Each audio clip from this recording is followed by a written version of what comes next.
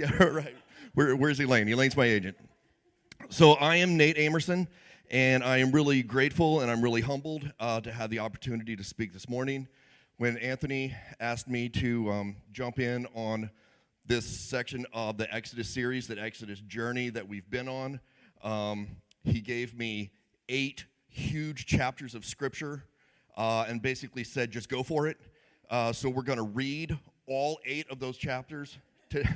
No, we're not. We're not going to read all 8 of those chapters this morning. But just a reminder from where we were at last week. Anthony was emphasizing where the people of Israel were in their journey at the mountain. And they're all kind of like camped out at the base of the mountain, right? And we see Moses kind of goes up and down the mountain and receives laws from God and receives some different messages, brings them down to the people, and they talk. It seems like over the course of these chapters that he kind of goes up and down the mountain a couple of times. And so Anthony emphasized last week, so this is just to catch us up sort of on where we're at in this series, and particularly with the people of Israel and where they're at in this particular time. What Anthony was talking about last week, I just want to bring up one reminder slide so that then we can jump into the section of Exodus that we're going to be discussing today. So Anthony talked specifically about the purpose of the law. Last week, Anthony talked about Moses receiving the law, not just the whole list of the 613 dietary and customary and social and religious laws that he receives from God at the time, but also literally receives physical hard copy, the hardest copy that you can get, literally stone tablets written with the hand of God. Moses receives the law from God, and we talked about the 10 Commandments. So when we are looking at the 4 purposes of the law, really brings this out from Galatians 3:19, where Paul, years and years and years, centuries later, from the time of the receiving of the law, but Paul, a Pharisee who is extremely well educated, very, very well versed in the Hebrew Bible, what we call the Old Testament, very, very well versed in the law, has this amazing, miraculous encounter with God, changes his name, changes the whole direction of his life. He's no longer a Pharisee. He's no longer persecuting the Christian church, but instead he becomes an advocate, the strongest advocate for the Christian church in the first century, goes on to write half the New Testament. So Paul, speaking about the law in Galatians 3:19, says, "Why then the law? It was added because of transgressions until the offspring should come to whom the promise had been made. And it was put in place through angels by an intermediary." So again, what Anthony talked about, the 4 purposes of the law, especially drawn from some of Paul's writings in the New Testament, first is to provide a sacrificial system to deal temporarily with transgressions. And we'll talk a little bit more specifically about this today, this aspect of the sacrificial system and how that met the laws that God had put in place. But it was only for a time. It wasn't God's permanent plan for his people to operate under the sacrificial law and the sacrificial system. Second, to teach people more clearly what God requires and thereby to restrain transgressions. So on one hand, the sacrificial system to make amends for our sins and transgressions, or the people's at the time. Second, to establish the standard to teach people the right way to live and restrain them from departing from the law, to restrain transgressions. Third, to show that transgressions violated an explicit written law. So it's one thing to say, this is the standard, and then you're like, yeah, whatever, forget about it, go about your daily life, right? But I don't know if any of you guys have told your kids, you got to be home by 10 o'clock, right? Whatever the standard is, right? And then 10 o'clock comes and goes, and 10:30, and they're finally, like, coming in, and you're like, what happened to 10 o'clock? We talked about this, right? They're like, oh, yeah, I forgot, we were just having fun, whatever. That's my teenager's voice. That's how my kids still all sound in my head. So, but it wasn't written. You only talked about it, right? You only said, this is the standard, it's 10 o'clock. But if you write it down on the calendar or on the fridge, then you can say, see, we didn't just talk about it, it's written down. So that's what God did, was he established the explicit written law, and then finally, the fourth purpose of the law, to reveal people's need for a Savior. And we'll talk more about that, as well as Anthony did last week. So, jumping into the portion of Scripture that we're going to be looking at specifically today, like I said, we're not going to read 8 chapters, but we're definitely going to hit some highlights and some key aspects of the law without necessarily hitting on all. It's 613, right? Isn't that the number of, if you like itemize them out, the total number of laws that God gives? So we're not going to necessarily hit on all of these. But initially, in Exodus chapter 23, when Moses is receiving the law and the people are at the base of Mount Sinai,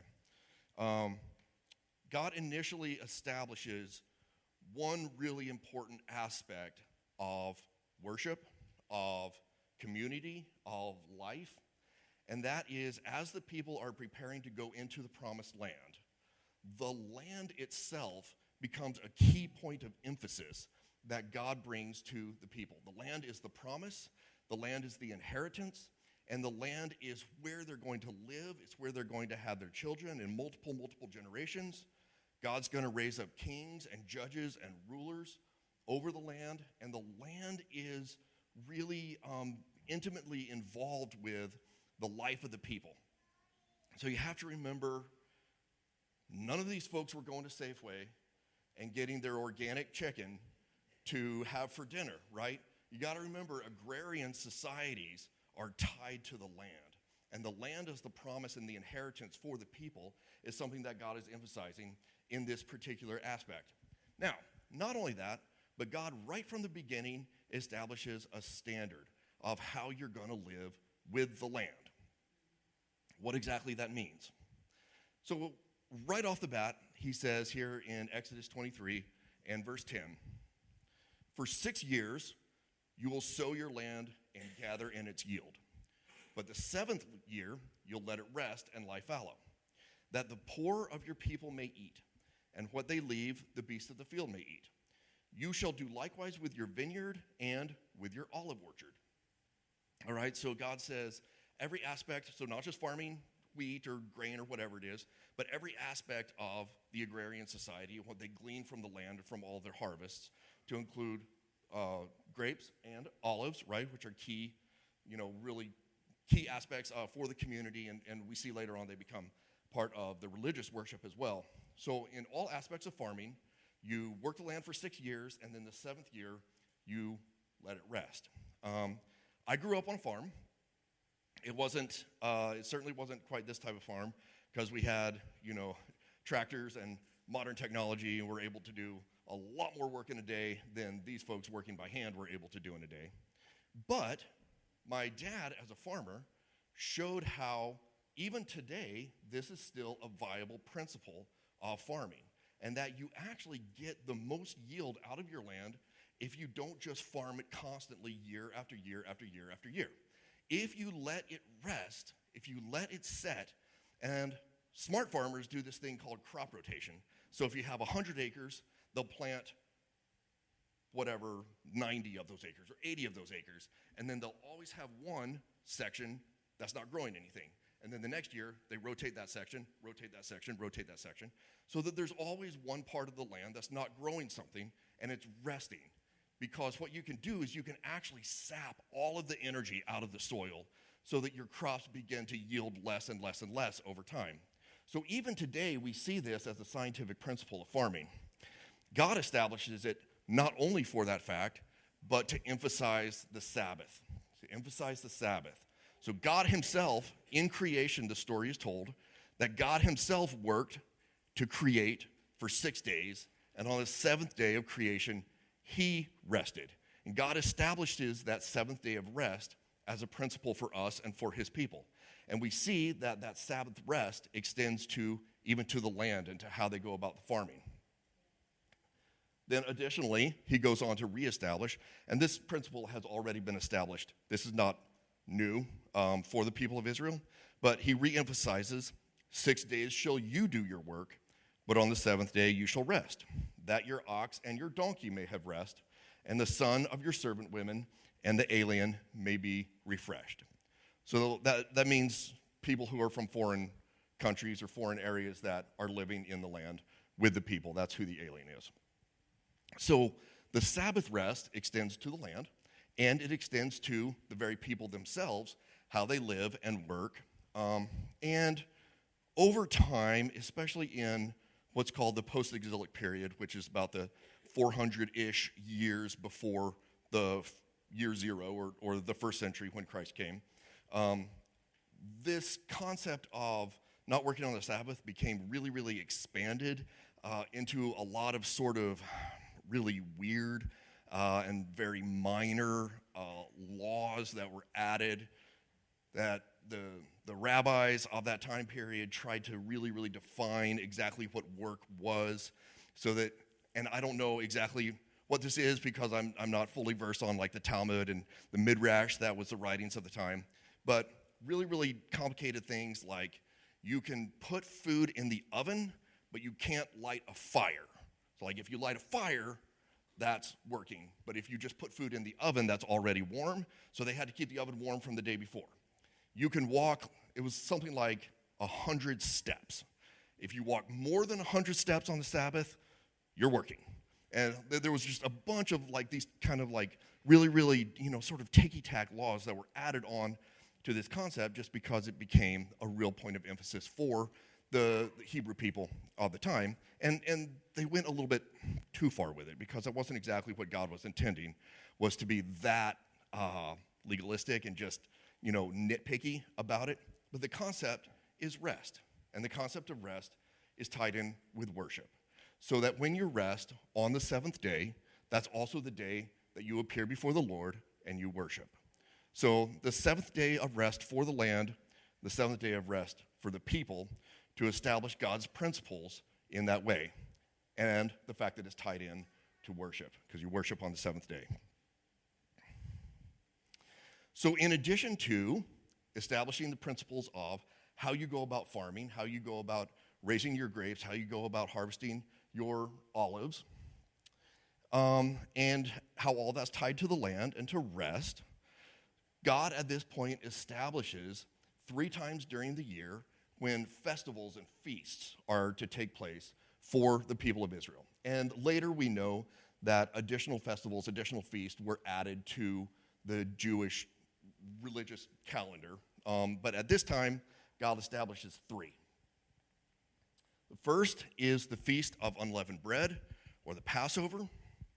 And this, of course, we remember from this series and from various things that we've talked about, that the Passover was the time when God ultimately delivered his final judgment against the Egyptians when the people were still in slavery, and took the firstborn of all of the Egyptian families. But for the people of Israel, if they had taken the lamb and done as they were instructed and put the blood of the lamb on the door lintels of their house, the angel of death passed by those houses or passed over them and took the Egyptian families. So that's a reminder back to when the people were released from captivity, from their slavery in Egypt. That's when the concept of the Passover was established. And this is where God establishes that as part of the ritual calendar for their year, and it becomes part of the Jewish community and like the year-long system of worship that God is establishing at this time. So second is the Feast of Harvest, at first harvest. Okay, so various crops are harvested at different times, but generally speaking, there's like sort of an early harvest, and this is particularly for crops that are grown in the ground. There's usually like a late spring type harvest, and then there's like, they'll grow again throughout the rest of the growing season, and there will be an end of the year harvest. So God establishes a festival or a feast to recognize the feast of the first harvest. And that is really when the people are gathering in finally after a long winter of having lived on what they grew last year. They might be starting to run low. They might be starting to run out of food a little bit because it's been several months since the last harvest. Now they finally have that opportunity for the first harvest. And God sets apart that time as a special opportunity for the people to remember him. So the festival of the Feast of the Passover, the Feast of the First Harvest, and then finally what's called the Feast of Gathering. The Feast of Gathering, and that is basically another harvest feast, but the one at the end of the season. And at the end of the season is where you get all of your crops. So the first one, you might only get crops that are grown in the ground, but at the end of the season, you get all of the vineyard and olives and anything else that you're growing. That's your time to harvest everything, set it aside for the winter when not much is going to be growing, and God establishes that opportunity as another time for the people to set aside time. It always falls on the Sabbath, so it's in fitting with the concept of the work 6 days, celebrate or have a feast on the seventh day. So the festivals always fell on the Sabbath and was an opportunity to remember God at the end of the season when you're bringing in all of the gathering. So the Feast of Unleavened Bread, or the Feast of Passover, is a reminder of God's deliverance. Remember, this is when the next day they were allowed to leave Egypt, the slavery and bondage that they'd been in for hundreds of years. So the Feast of the Passover is a reminder of God's deliverance. The Feast of the Harvest, the first harvest, is a reminder of God's provision. God has provided the land, and the land has provided for you. And we take the time to worship, we take the time for the harvest, we take the time for the Feast of the Harvest. And then finally, the Feast of Gathering at the end of the season is a reminder of God's providence, because God in his providence has established the seasons and the cycle of harvest and has provided for you and your family to have food through the winter into the next time when you're planting and harvesting the next year. So a reminder of God's providence. So in these ways, we see that God from the very beginning is establishing the community, a calendar, a week of work, or 6 days of work and one of rest. And then ultimately, what it says is, this is back in Exodus 23 and verse 14 this time. This is where he lays out the law. So 3 times in the year, you shall keep a feast to me. You shall keep the feast of unleavened bread. You shall keep the feast of the harvest and of the first fruits of your labor, of what you sow in the field. You shall keep the feast of ingathering at the end of the year, when you gather in from the field the fruit of your labor. 3 times in the year shall all of your males appear before God. So this is not just a day off. It's not just a feast.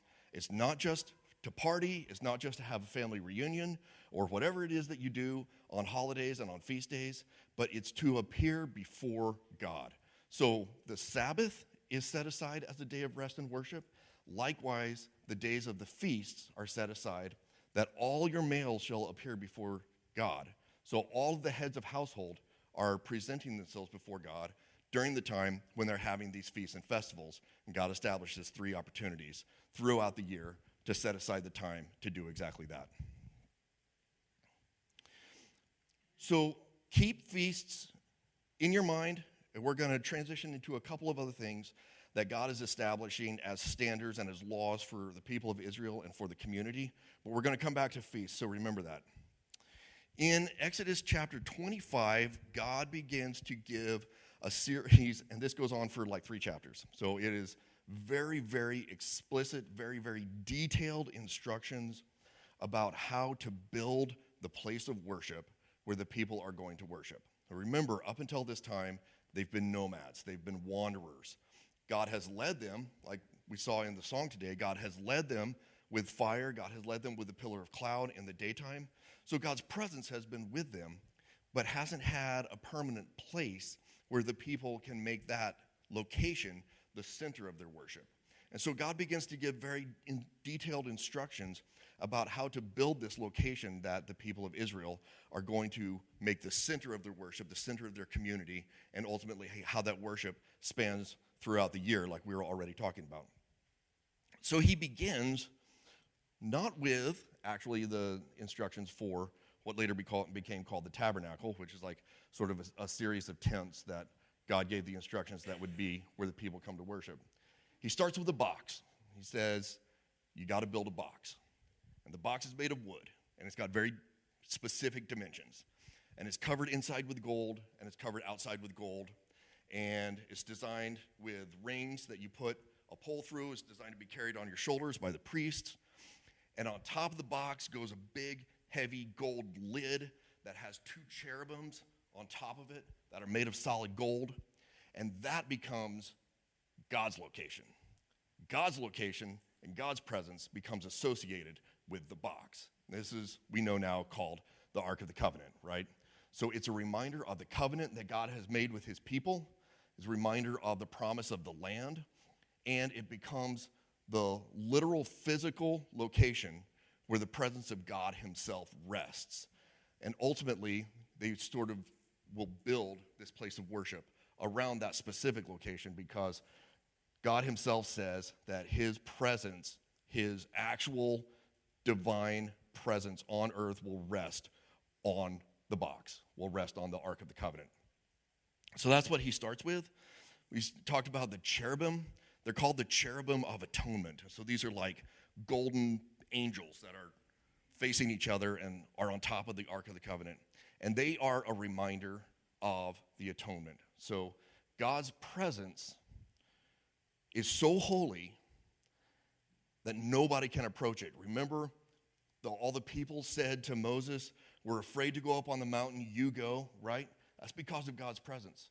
Moses himself goes up there, and God says, "You can't even look over here because you're going to die." So however exactly that conversation took place on top of the mountain, we don't know. But God's presence is so holy and so powerful that in this place, we're reminded that it requires atonement for people to even come into the presence of God. And we'll talk a little bit more about this later, because the concept of atonement is what drives the sacrificial system that God is putting in place in these next few chapters. Then he gives very detailed instructions again to build a couple of tables. One of them holds bread that's literally baked every day for the presence of God. Not that God eats physical bread. It's representative, right? Another table that holds a lampstand with very special oil that is made that's only burned in the lamp in the religious tabernacle for the people. The lampstand. There's an altar, and then there's like a really big altar for animal sacrifice. God gives all these instructions because all of them are going to drive the religious worship that he requires for the people, and that sacrificial system for atonement that's going to be coming up here in the next little bit. Very detailed instructions, like I said, for special oil that is made in a certain way. It's got like spices and stuff in it that's only burned in that lampstand. That lampstand burns 24/7. And then he also gives very detailed instructions for the high priest. So the high priest is going to be the representative of the people to the presence of God, which resides on the Ark of the Covenant in the tabernacle. And the family of priests, so Aaron becomes the first high priest, Moses' brother, and then his family, the whole tribe of the Levites, is dedicated only to service to God in the tabernacle. And then later when Solomon builds the huge temple, the Levites are the drivers and the agents of ritual for all of the people as God establishes this system of worship. And he's establishing it right here at the base of Mount Sinai. So what's really cool about this is there's very, very detailed instructions about how to make all of these items out of gold and out of other types of metals. And the priests have to wear very, very specific clothing. It involves jewelry work as well, so not just metal work, fine fabric work. Like these tents are made out of very complicated types of fabric that are brought together. So there's really complicated aspects to this, very fine gold and jewelry work that's being done. And God tells Moses to bring him two men that are going to be his representatives for following these instructions to actually build all of this stuff the way that God says it has to be done, and to the detail that God says it has to be done, because this is God's house. This is the place of worship that God's establishing for hundreds of years. It's got to be done right? It's got to be done right, and God gives super detailed instructions. But what's cool about it is he brings these two guys and tells Moses to lay his hands on these two guys that are going to be sort of the artists of this whole project. And he says, I will give them the ability to follow my instructions. And I don't know about you guys, but I find that to be highly encouraging, because there are times when God tells us to do things There are times when God gives us instructions that we have to follow. And what I take from that story is that if we look at that and we're like, man, I don't know if I can do the level of gold and jewelry and cloth work and make this oil and make these tables exactly the way that they're supposed to and make the decorations of the tabernacle exactly the way they're supposed to. I don't know if I can do that. Whatever it is that God has called you to do in your life, he has also prepared you to do. And you receive the gifts that he has given you to meet the calling, to follow the instructions that he's given you in your life. All right, so that's a little bit of a side note. Exodus chapter 28, they now begin this section I called Dress the Priest. So again, those detailed instructions, the priests have to wear very specific articles of clothing. One of those is there is a requirement that at the base of their robe, so like around the hem of the robe that touches the ground, they put little bells, little tinkly bells. And I don't know about you guys, if you ever are looking for your boss or nobody can find them, or you're looking for your wife in Target and it's crowded, and you're just like, I wish somebody would put a bell around their neck. Then I could find them right away. So that's not exactly what's going on here. The bells actually have a little bit more sinister purpose, and that is that there's no chair. If you notice this, there's tables, there's altars, there's lampstands, but there's no chair in the tabernacle, and the priest is required to be on his feet serving, doing the altar rituals, the sacrifices, all this type of stuff.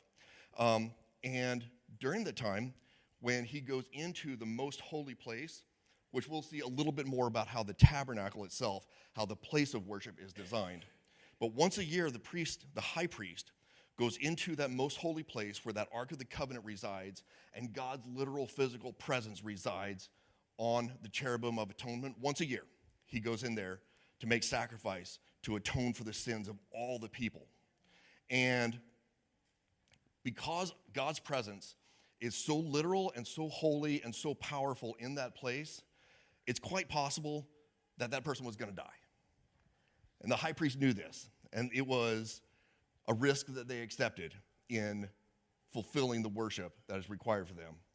And so what would happen is that the lower level priests would be in the room next door, and if the tinkling of the bells ever stopped, they're like, well, we're just going to have to drag him out in a rope because he didn't make it. But that's a reminder of the holiness of God that resides in this place. It's that powerful that you could actually die. So when they dress the priest, he wears a very specific turban. He wears a very specific linen garments. This is where the jewelry comes in. He wears what's called an ephod or a breastplate, which is this decorative item that he holds that has 12 precious and semi-precious stones in it that represent the 12 tribes of Israel. God gives all of these instructions about how exactly to make all of this stuff. He wears the tinkly bells on his hem, and once the priest is dressed, so that is, once God gives these instructions about how to dress the priest, at that time, the sacrificial system is instituted, and the high priest begins to serve from that moment. That's the initiation of it that God sets in place. So when the priest is dressed, the ritual role for the high priest and for all the Levites to carry on the worship that God institutes at this time, the sacrifices that are required of the people, and that once a year sacrifice for atonement that's made for the entire community, it starts right then. And Aaron's the guy. Aaron's the high priest, and his sons begin to serve in the tabernacle. And the system of worship that is established at this time goes night and day, week in, week out, year in, year out for 650 years. They never stops. And they make sacrifices every day. They make sacrifices every week. They make sacrifices on the festivals. They make the yearly sacrifice for atonement once for all, like we talked about. People could come at various times, present offerings. The priest would have to make those offerings and sacrifices for individual sacrifice or for individual or family level atonement for sins, right? But that worship, that system of worship that's established at this time continues uninterrupted day and night until the people are taken into exile, and the temple is destroyed by the Babylonians. God establishes it right here. How he initiates that system of worship and those requirements for the priest and for those people is by making 4 offerings. So this are the very first time that the priest is making these offerings, but like I said, it certainly won't be the last because it goes on for hundreds of years. But the way God initiates this and gives these instructions to begin the system of worship that he requires, again, in God's holiness, all of these items of the tabernacle, the lampstand and the altar and the tables and all this kind of stuff, all of this is consecrated. It's set aside for a single purpose, and that purpose is God's worship. That's what he demands. Likewise, he calls these people, the priests and their families, their sole purpose. They are consecrated. Consecrated means set apart, dedicated for a specific purpose. The priests are consecrated at this time for God's worship and to meet the worship that his holiness requires. So these 4 offerings that the high priest initiates the system of worship that would continue for 600 years. Exodus 29, this is verse 1. Exodus 29 and verse 1. God says, now this is what you shall do to them to consecrate them. That is the priests and their families, the whole tribe of the Levites. This is what you shall do to consecrate them. Remember, that means set them aside, dedicated for that purpose of worship, that they may serve me as priests.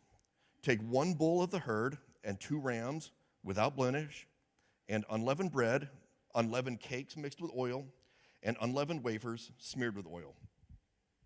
And this goes on in very, very detailed how you're going to offer that sacrifice, how the priests are going to offer that sacrifice. But just to give you an overview, here's what it looks like. So the bull is offered as a sin offering for all the people. This is the first offering of atonement for the entire community. This has never been done before. And so the high priest slaughters this bull and burns it on the altar in front of God after he and his sons have laid their hands on the animal and have literally committed the sins of all the people onto that animal, and then it's killed and sacrificed and becomes the atonement that God accepts for the sins of all the people. Because remember, God cannot exist in the presence of sin. He's so holy that he excludes any sin from his presence. So for the people to even come into the presence of God, that physical, literal presence for the first time at the tabernacle, atonement had to be made for their sins. So the priests lay their hands on that bull and then offer it before God. Next, they offer one of the rams. So this ram is called an appeasement offering. So on one hand, they say, we've atoned for all of the sins with the first sacrifice, and now we come before God in appeasing him. And this is not in the sense of like, you might think mythologically, or even like the worship of the surrounding nations around Israel, where they were very much into appeasement of the gods because they wanted their protection, they wanted to win in battle, they wanted their children to be healed, whatever. They felt like they had to appease the wrath of these random incited gods. And that's not the same concept, it's not the same picture that God is drawing here. So again, a way to differentiate between true worship, which he requires from his people, and what the surrounding peoples did in false worship of their gods. But in this appeasement, it's a way of bringing to God something that's important, something from yourself, and sacrificing in a way that says, we are humble before the very presence of the Almighty, and we want to appease you, God, by bringing to you this particular offering.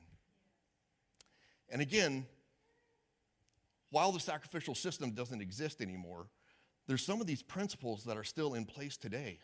Because when you come before the presence of the Almighty, sometimes it's very easy to, say, yeah, God Almighty, the transcendent one, whatever. But then what we'd rather sing is, Jesus, my friend and Savior. And while both of those concepts exist at the same time, sometimes in our culture we forget the power and the holiness of the Almighty God. And it is wise for us in our worship to offer our hearts to God in a way that is reminding ourselves of his very transcendent nature. So while God is immanent to the world and he is genuinely interested and cares for each and every one of your daily lives and your kids and your job and the choices that you make, at the same time, it's sometimes wise to remind ourselves of his holiness, which is other than anything that we could ever approach or achieve or attain on our own in this life. So the second offering is they make an appeasement offering. Third, the high priest offers what's called an ordination offering. And this is where it's basically an offering and a ritual that states that Aaron and his sons and the priests and the Levites are ordained before God. They're consecrated. They're set apart to do the holy work of, they have to go through all these purification rituals. Every day they would have to do this. But this particular offering is what establishes the priests and their action as intermediaries for the people before God. So the third offering is an ordination offering. And then the final offering, and that's the one that it talks about, the unleavened bread, the unleavened cakes, oil. Basically, it's called a wave offering or an offering of presentation. And this is where they take some of those first fruits of the land and they remind themselves of where they stand in terms of recipients of God's provision and God's providence by offering those and waving them before the Lord to say, reminder people, this is where it comes from. We're giving back to God some of what he's given us. That goes back to what Carol was talking about. God has provided for each and every one of us, and we give back to God and to God's community through our tithes and offerings, and in other ways, through prayer, through ministry to other people, right? But particularly, we're reminded of it by an agrarian society offers back to God the grains and the breads that they've produced. In our society, we offer back to God what he has provided to us, and that's in the form of bringing back to his community the provision that that community needs. So all of these are reminders to the people of the establishment of worship, the establishment of the Levites, the consecration and the dedication of all of these implements of worship that they've made now for the tabernacle, and then the fact that they're reminding themselves of God's provision by offering back to him the loaf and the bread. And that also becomes part of the feasts. The feasts are also designed to remind the people of God's providence and God's provision in that way. And that becomes, throughout the calendar year, repetition of worship that reminds the people of that in every way. So the high priest is ordained, is set aside, is dedicated to the worship that God requires in building the tabernacle. And I can't remember what slide we're on, but I have a picture of the tabernacle, or at least of a representation. We don't know exactly what it looked like because they didn't have Polaroids back then. But just based on the really, really detailed dimensions and description of what the tabernacle was designed to do, this is a representation. So I'm not sure how well you guys can see that, but basically there's an outer courtyard that has tall curtains, basically. So not the entire community, not the entire nation could fit in there by any means, but it was designed for representatives of the people to be able to come in through sort of those curtains into the outer courtyard, and there's places to sit and whatnot out there, and then there's the huge altar where large animals like bulls and stuff were sacrificed, and people could observe that aspect of the ritual. And then inside the tent, this is a much smaller space, only the priest can go in there. So Joe Schmo, Nate Amerson, we can't go in that area. That's only for the priests. And again, that's where the lampstand and the holy bread and the consecrated items are for the priestly worship. And then within the tent is a much smaller tent that's got a very thick dividing curtain from the rest of the space. And that's called the holiest place. The holiest place. And the holiest place is where the Ark of the Covenant resided, where those cherubim are, and where God's literal physical presence would actually reside for the people inside that holiest place. And inside that holiest place is what we talked about with the high priest would only go in one time a year, and that's where the offering of atonement was made for the entire community to be essentially freed and cleared from the sins that they had committed over the year. One time a year, the priest would go into the holiest place and do that. So this was just to give you like a little bit of a visual representation of everything, all the instructions that God has brought together in building the tabernacle, the separated areas, how the altar was to be constructed, the furniture, and this is where the Levites and the priest would spend all of their time in ministry before God.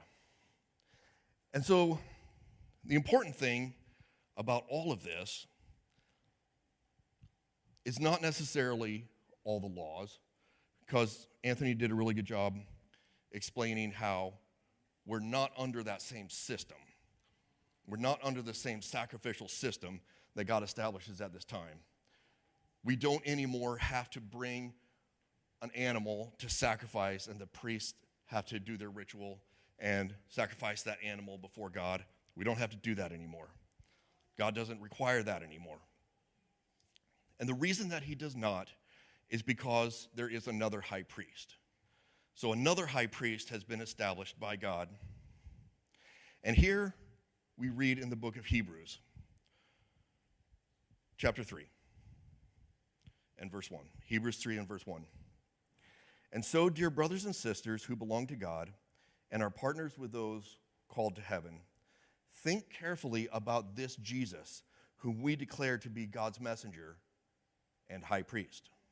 For he was faithful to God who appointed him, just as Moses served faithfully when he was entrusted with God's entire house, the tabernacle. But Jesus deserves far more glory than Moses, just as a person who builds a house deserves more praise than the house itself. For every house has its builder, but the one who built everything is God. And so we see that with the establishment of a new covenant, the requirements of the old covenant are not in place anymore. Anthony talked about how there's different requirements, right? No longer do we have to appeal to giant blocks of stone that are written in the very hand of God to know his laws, but now his laws are written on our hearts, and a much closer relationship is required because God's presence no longer dwells in a single place in the entire country. It doesn't sit on the cherubim anymore, for his presence resides in our hearts, and that's why his law has to be there as well. Because guess what went inside the box? What went inside the ark was those stone tablets. They went in there, along with representations of God's miracles and provision and delivery for the people. They went in the box. But God's presence is now in our hearts. The Holy Spirit has been given us as a personal friend and comforter and advice giver who helps us live, who helps us be consecrated, dedicated, committed to holy worship of God himself, and lives with us daily. And more importantly, God has written his laws on our heart. And so now there's no longer a mediator is required to physically sacrifice animals to allow God's wrath against sin to be appeased and to bring atonement for the people. That is no longer required, but the high priest is still in place, a greater high priest, and that's Jesus Christ himself, because of the work that he did to establish the new covenant that God has now enacted in our hearts and in our lives. So the worship is still a requirement. The way it looks and the sacrifice and the animals and the burnt offering and all that is not necessarily the requirement. But the worship is still a requirement, and the high priest is still our intermediary before the very presence of God. He brings us into that presence, the new high priest, Jesus Christ himself. We'll go back to Hebrews 1 and verse 1. Hebrews 1 and verse 1, the opening verses here of the book of Hebrews. Long ago, at many times and in many ways, God spoke to our fathers by the prophets, but in these last days he has spoken to us by his Son, whom he appointed the heir of all things, through whom he also created the world. He is the radiance of the glory of God and the exact imprint of his nature. After making purifications for sin, he sat down at the right hand of the Majesty on high, having become as much superior to angels as the name he has inherited is more excellent than theirs. Notice what's going on here. The high priest of the Old Covenant, the high priest of the Old Testament, was unable to sit down because he had to be on his feet before the very presence of God. But this high priest is God himself, is God's son. He is the imprint of his nature and the radiance of God himself. And this high priest is far superior to the high priest that came before. And he is able to do what those high priests were unable to do, and that is to sit down in the very presence of God. This high priest is far superior because he himself has accomplished the work that the high priests were representing for hundreds of years in the past. And he can sit down at the right hand of the Majesty on high. The reason that he's able to do that is not just because he's appointed as the high priest, not just because he has initiated the worship that God requires of us in this day, but because he himself is the sacrifice. No animals are required anymore because Christ himself has taken upon himself that responsibility.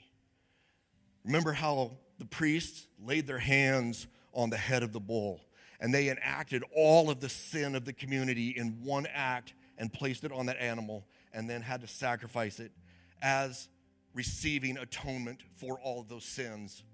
Christ himself, by spreading his arms, by choosing to go to the cross, became that sacrifice one time for all time.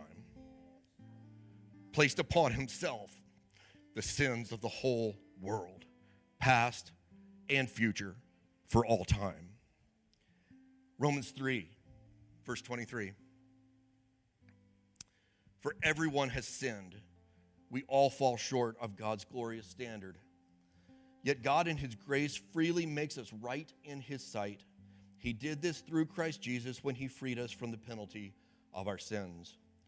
For God presented Jesus as the sacrifice for sin. People are made right with God when they believe that Jesus sacrificed his life, shedding his blood. This sacrifice shows that God was being fair when he held back and did not punish those who sinned in times past. So Jesus, in one act, took upon himself the provision for the atonement. And that goes back into the past and covers all of those sins that people committed up to that time. And it goes forward into eternity to the moment that we find ourselves in the very presence of God. And atonement for our sin is no longer required. And more importantly, the blood sacrifice is no longer required. The sacrifice of animals is no longer required. Again, in the book of Romans, we find Paul is describing the reason for this. He says, I appeal to you, therefore, brothers, by the mercies of God, to present your bodies as a living sacrifice, holy and acceptable to God, which is your spiritual worship. So not only was there one sacrifice for atonement for sin that allows us all to come into the presence of God, but now the requirement is not just that the Spirit is in our hearts and the law is in our hearts, but that we are required to offer ourselves continuously to God as a sacrifice. And when we do, and when we accept the final sacrifice that was made for the atonement of all of our sins, then we are able to come into the glorious presence of Almighty God. And there will be a time when this will be our permanent state, and no longer will any sacrifice or any atonement be required, because we will have been consecrated permanently and completely to the worship of God and to abide in his holy presence. We will be allowed to do that on a permanent basis, because at the end of all things, God will do away with all requirements for sin, because sin itself will be no more. And I told you that we started with feasts, and we're going to come back to feasts. And here at the end of all things, when all people and the whole earth has been consecrated and dedicated to the holy worship of God, there's another feast. And this is the feast, the greatest feast at the end of all things, because we are able to be in the presence of God permanently. In Revelation 19, John is describing in a vision, the best he can, things that have never been seen or described before. He says, "Then I heard what seemed to be the voice of a great multitude, like the roar of many waters, and like the sound of mighty peals of thunder, crying out, 'Hallelujah, for the Lord our God Almighty reigns. Let us rejoice and exult and give him glory, for the marriage of the Lamb has come, and the bride has made herself ready. It was granted her to clothe herself with fine linen, bright and pure, for the fine linen is the righteous deeds of the saints. And the angel said to me, write this, blessed are those who are invited to the marriage supper of the Lamb.'" And this is the final feast, because we can now be in God's presence forever without any atonement having to be made for sin, because our very spirits will be consecrated to him and to that eternal worship. And the final feast will be a marriage feast. And that's when Christ's bride, which is now us, you and I and everyone here, the church in the world today, is Christ's bride that he is making holy and consecrated for himself, so that we can spend all of eternity together with him. As we transition back into worship with a final song, a very fitting song that reminds us of the reason that we're able to stand here in God's presence, I just ask you to think about how you can sacrifice yourself. What do you need to sacrifice? How can you bring yourself before God in a way that is going to not just invite his presence, but present yourselves in a holy way before him, because that is how we are called to live, no longer having to go through daily ritual and purification and sacrifice for atonement, because atonement has been made once and for all. But how can we present ourselves before him in a consecrated manner? Because now we become those implements of worship, and we have to be set aside. We have to be dedicated to him, to his holiness, and to fulfilling his presence in the world. Father God, we're so grateful for the time that we have today.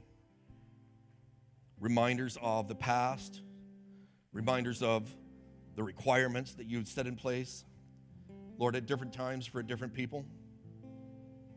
And more importantly, we're incredibly grateful that we no longer have to live underneath that set of rules, but that you have enacted one time, for all people, one act of atonement. Lord Jesus, in sacrificing yourself and offering yourself, you fulfilled that requirement for all of us and for all time. Lord, we love you, and just speak to us this week about how we can live in a holy way, consecrated to you. Not that we're necessarily able to, because we're human. We're still going to sin. We're going to fail. We're going to fall. But we can always reach back out to you, knowing that your forgiveness is present for every single one of those transactions. Lord, help us to live for you throughout this week, consecrated, dedicated, and standing before the holy, almighty God.